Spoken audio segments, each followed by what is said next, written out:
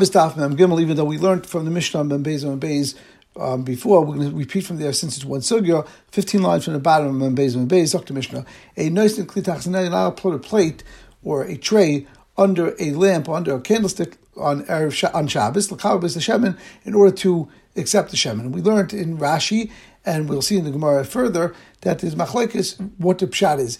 Either, like we'll learn in the Gemara from Rabbah, that the pshat is that you can't do it because it's in kli nito b'Shabbos lo tzarich tov hanito. That you're not allowed to move a kli on Shabbos, even if the kli is not muksa, in order to help out or to do something for something that's muksa. So, for example, in this case, you're not allowed to put a plate which is not muksa under the ner, because since the ner and since the oil is muksa, and the reason why it's muksa, we have many reasons, but let's learn pasha that's muksa mach issa, that right now, when the shemen is in this lamp, you can't take out any shemen because that would be an issa of kibui, so therefore it's muksa. So you're not allowed to move the kli because of that. And Rabbah in the Gemara, we'll see in a moment, makes a chiluk between something that's hatzol matzuya or something that's hatzol she'ena matzuya. So something preventing a commonplace loss, we're going to say even there we're going to allow you to do it's muta, even though it's a kli that's nito for something that's a muksa kli. However, hatzol she'ena matzuya, you can't move something for an uncommon loss, and therefore in our Mishnah we're going to explain that in order to save the shemen is an uncommon loss.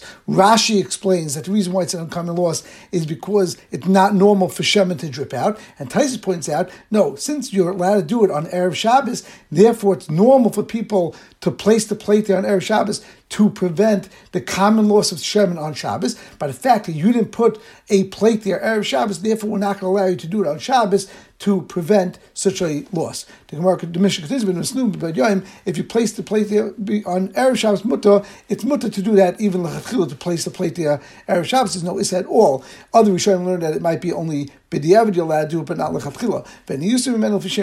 However, you're not allowed to use the oil that falls into the plate. That's not minamucha, that's considered muksa. Like we said, the oil is considered muksa machas issa. The Gemara will explain if that issa muksa pertains to only while the fire is still burning, or maybe it would also apply even if the fire is now extinguished. At that point, it would still be an issa because migad is katzai, lebein hashmasha is katzai lekuli yoma, like Rabbi Huda will say in the Gemara. The Gemara continues. Amar Chisra says, Al b'she amru. Even though that we just generally said from our Mishnah, we see this klal that so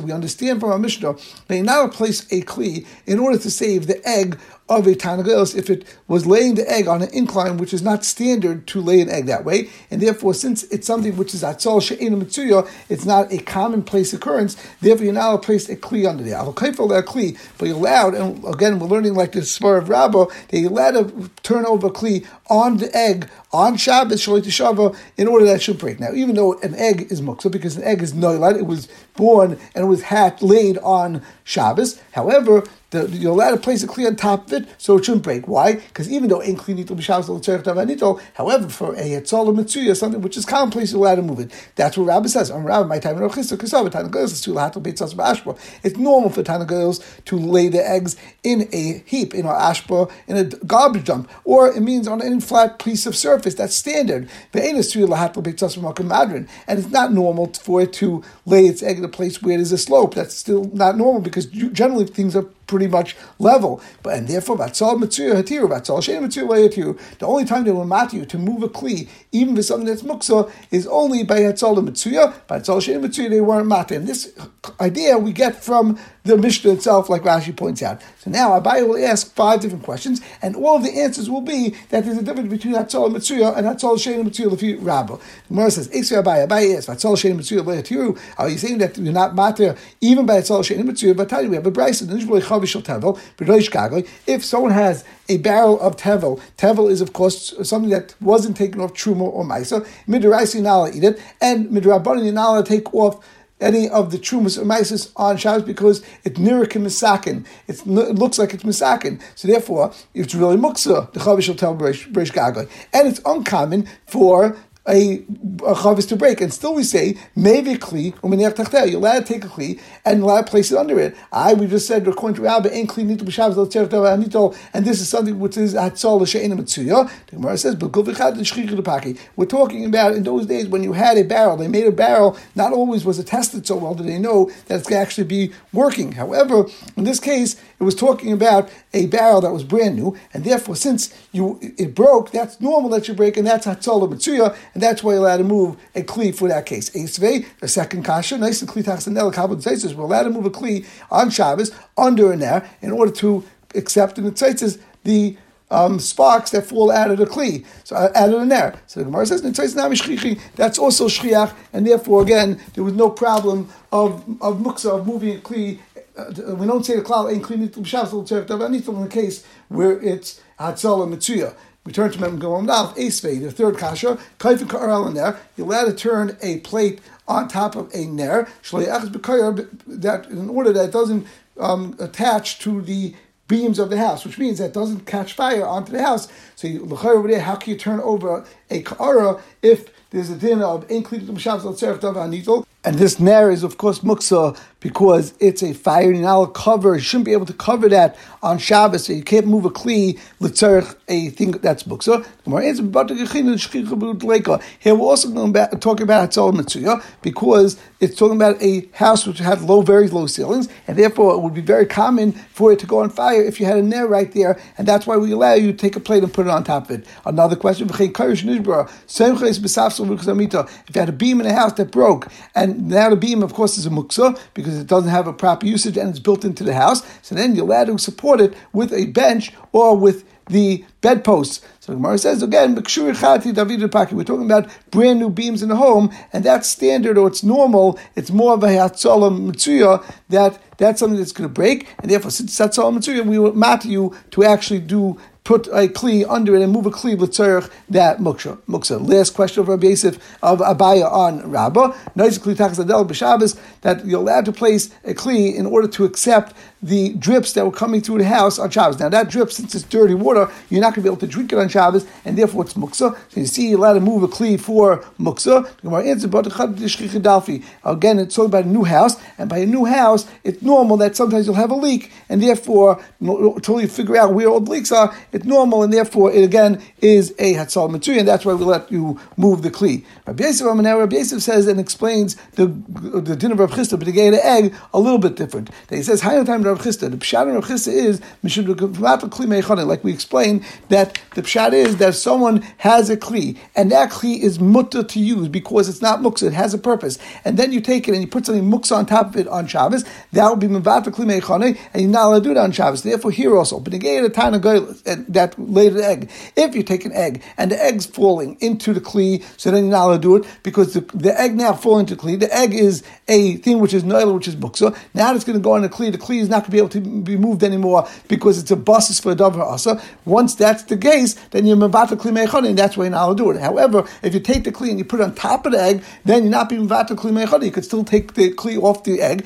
and everything would go back to normal, and that's why there's no problem. And Rabbi Yosef doesn't hold of the klal Rabbah of ein kli nitul b'Shabbos l'tzarech davar hanitol, and he has a new svarim of Chisda, and therefore l'chayra l'fi Rabbi Yosef, you have to explain the Mishnah again differently as well. Then in the Mishnah, when we're talking about the candle, the reason why you're not allowed to put a plate under a candle is because once the oil falls onto the plate, then it's going to be vatal the kli meichane. It's going to be vatal that plate that you placed there from usage anymore, because until now you're allowed to use the kli, but now that you put it under there, therefore it will become also based on the fact that the oil would be dripping onto the kli, and the oil, of course, is muksa. Abaye asked the same question, plus we're going to add one more. So Abaye asked, and here we can't answer the teretz that there's a difference between something that's hatzal mitzuya, hatzal she'ein mitzuya, because according to Rabbi Yosef, that's not relevant at all. So the Gemara asked all the same questions. The Gemara is going to give different answers.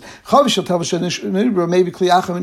same question. Tevel muchanu. You told me tevel is actually muksa. No, tevel is actually, in some ways, it's not muksa. Why? It's mukha, it's a Shabbos. We know that even though we said midrabanan, you're not allowed to take off Trumas and Ma'aser on Shabbos, but if you were over and you did it, then it actually works, and you're now allowed to eat the tevel. Now you're allowed to eat the pears. It's not tevel anymore, and therefore this broken chavis, now the tevel that's inside is not necessarily going to be muksa, because if someone now goes and takes off the Trumas and Maisa, even though it's be'issa, it's Rabbanon, it would still be Mesukin, and therefore it's multiple tatlai, and Rashi says not only metatlet and la'ichlai, and you could, Ayin Tais is about to question if it's la'ichlai, are you allowed to really eat it or not? The Gemara now brings the second question. Noisa kli tax and elakabel says, he's allowed to place a kli under a net to catch the sparks, and that should be also like Rabbi said, like Rabbi Yosef said, that there's a problem about the kli meichanai. So I'm from the Rabbi Shun. It says ain't mamish. It says don't have mamish, and therefore there's not going to be a problem because there's not going to be anything on the kli, and therefore the kli won't become muksa. You'll be able to continue to move the kli. The third question. So the Gemara says, Rafi, you didn't do it very supported. You didn't do it very tight. You did it actually loosely. If you want, you can take it out, and therefore there won't be a problem. You're not going to be about the kli meichanai because you actually can pull out the aruchas amita or the safsel. You can pull it out from the support of the kaira, and therefore that's not a problem either. We said you're allowed to place a kli under the drip in the roof on Shabbos. Here we're talking about not dirty water like we said before. We're actually talking about clean water, and therefore since it's clean water, it's actually not going to be muksa at all. So you're allowed to place the kli there now to accept it, and now you'll be able to actually drink it. It won't be mevata kli meichanai.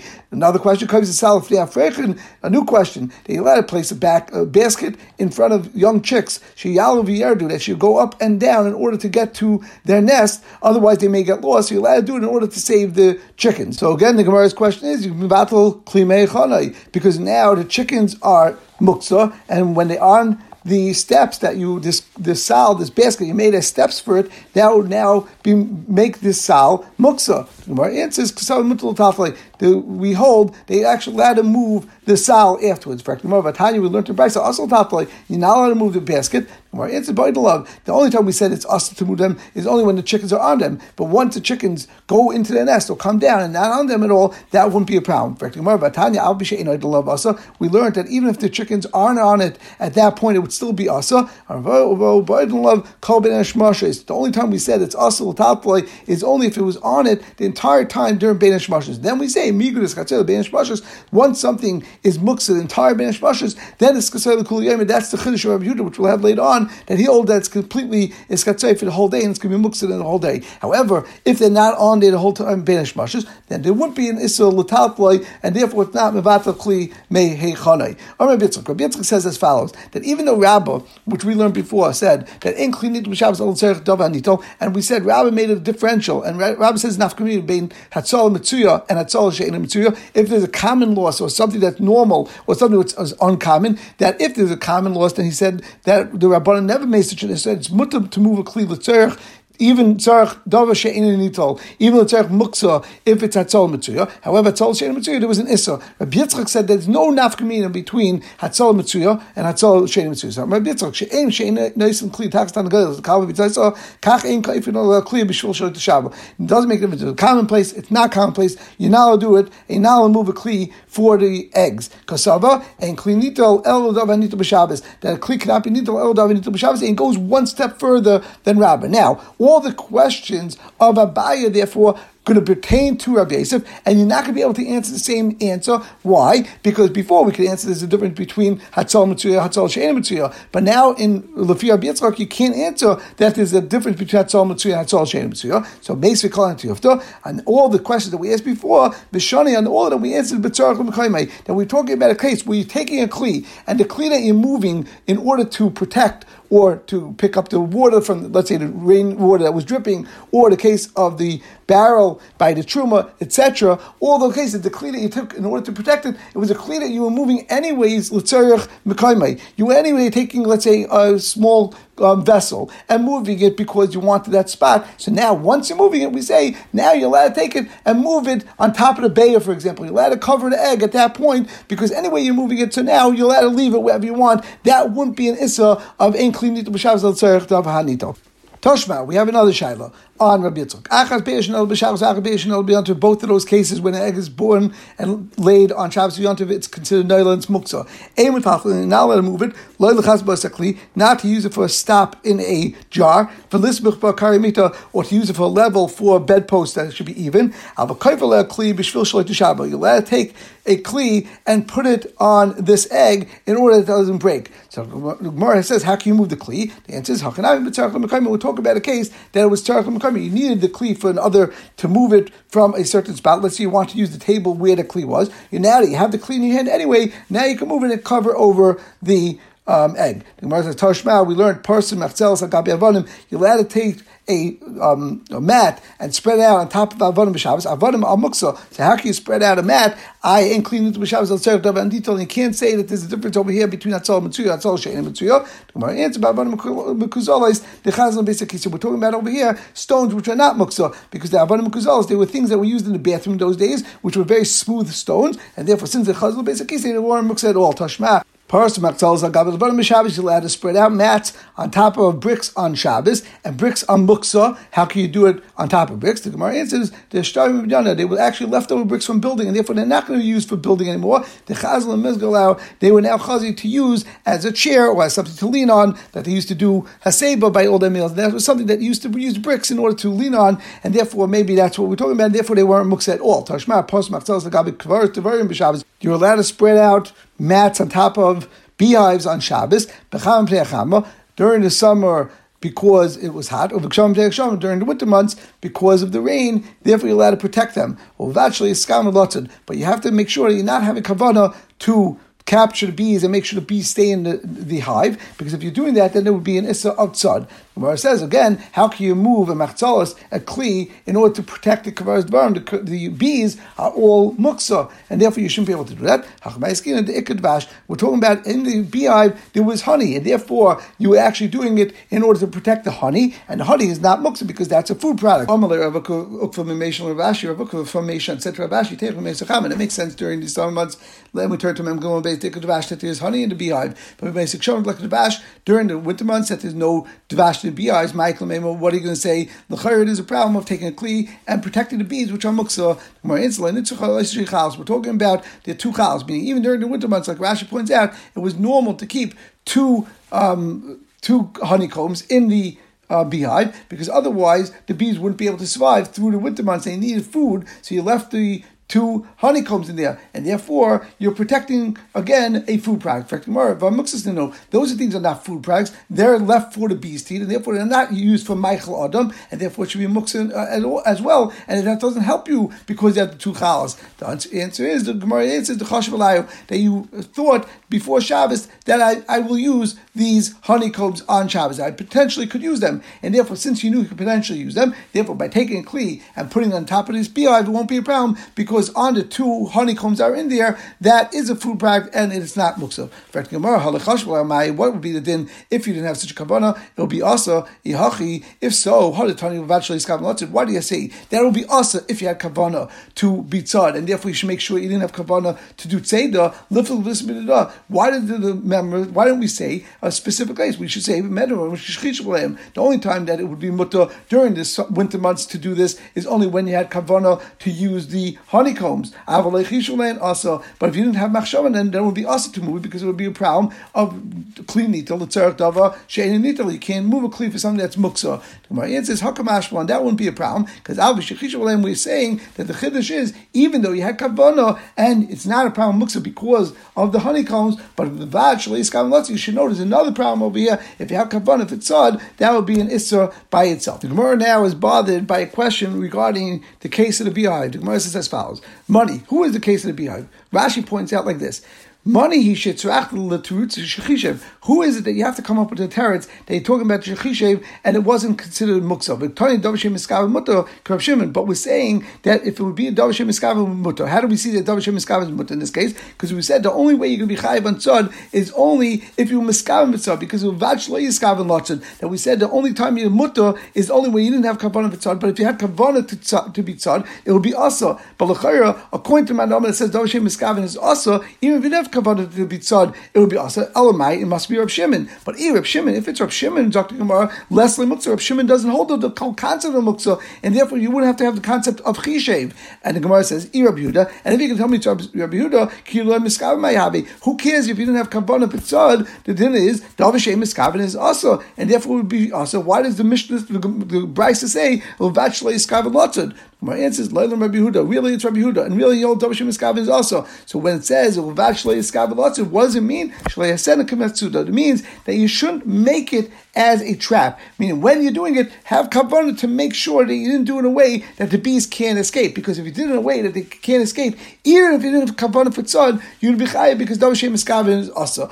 The lishbgulu revacha, make sure you leave space for them, that it shouldn't come that they're trapped by themselves, because then we would say Dav Shem Eskavin would be asal fi Rabbi Yehuda. Now Rav Ashi is going to go back and answer Rav Ukva Memeshan's question that was actually asked to Rav Ashi, and that he asked that when there are honeycombs that the ikadvash but be meksham dvash Michael Memo. And Rav Ashi says very simple teretz. Rav Ashi Amar Miktani be meksham. Who said we meant the summer months and the winter months? But what we meant is b'cham pnei meksham, which means b'yomi Nisan b'yomi Tishrei. That we're talking about the months of Nisan and months of Tishrei, which is fall and spring. In those days, it's not actually winter where there's no honeycombs. We're talking about times that there are always honeycombs in those periods of times. The ikachama, it's very hot in those periods of time. The ikachama, sometimes it's raining during that period of time. The ikadvash, and it's also dvash, and therefore in all those cases there's no problem with muksa at all, because you're taking the kli in order to protect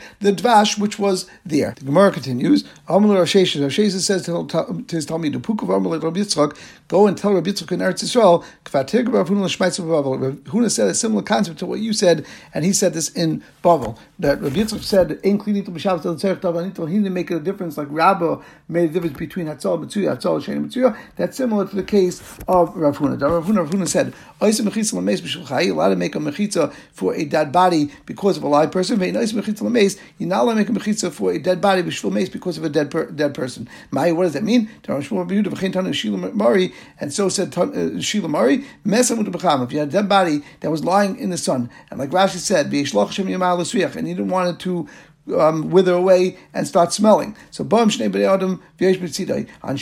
you're allowed to have two people and come on opposite sides of the dead person, and you sit on the ground. And then when you get very hot and they're not able to sit on the ground anymore because it's too hot, this one can be mito. Again, there was an air or it's a shusiyachet over there, and therefore they're allowed to carry the mito. You take the mito, you can go and sit on them, and this one brings a bed, and he sits on it, that's not a problem. Then the sun starts shining on them and get very hot even on top. Then he can bring mats or porcelain, they can spread it on top of them, and they hold it with their hands and hold it up, and therefore they're protecting themselves from the sun, and they're making shades for themselves. And then afterwards, then they can now move away. This one could take his mita and turn upwards, and this way he could lean the machzelas on the top of the bed, and he could leave.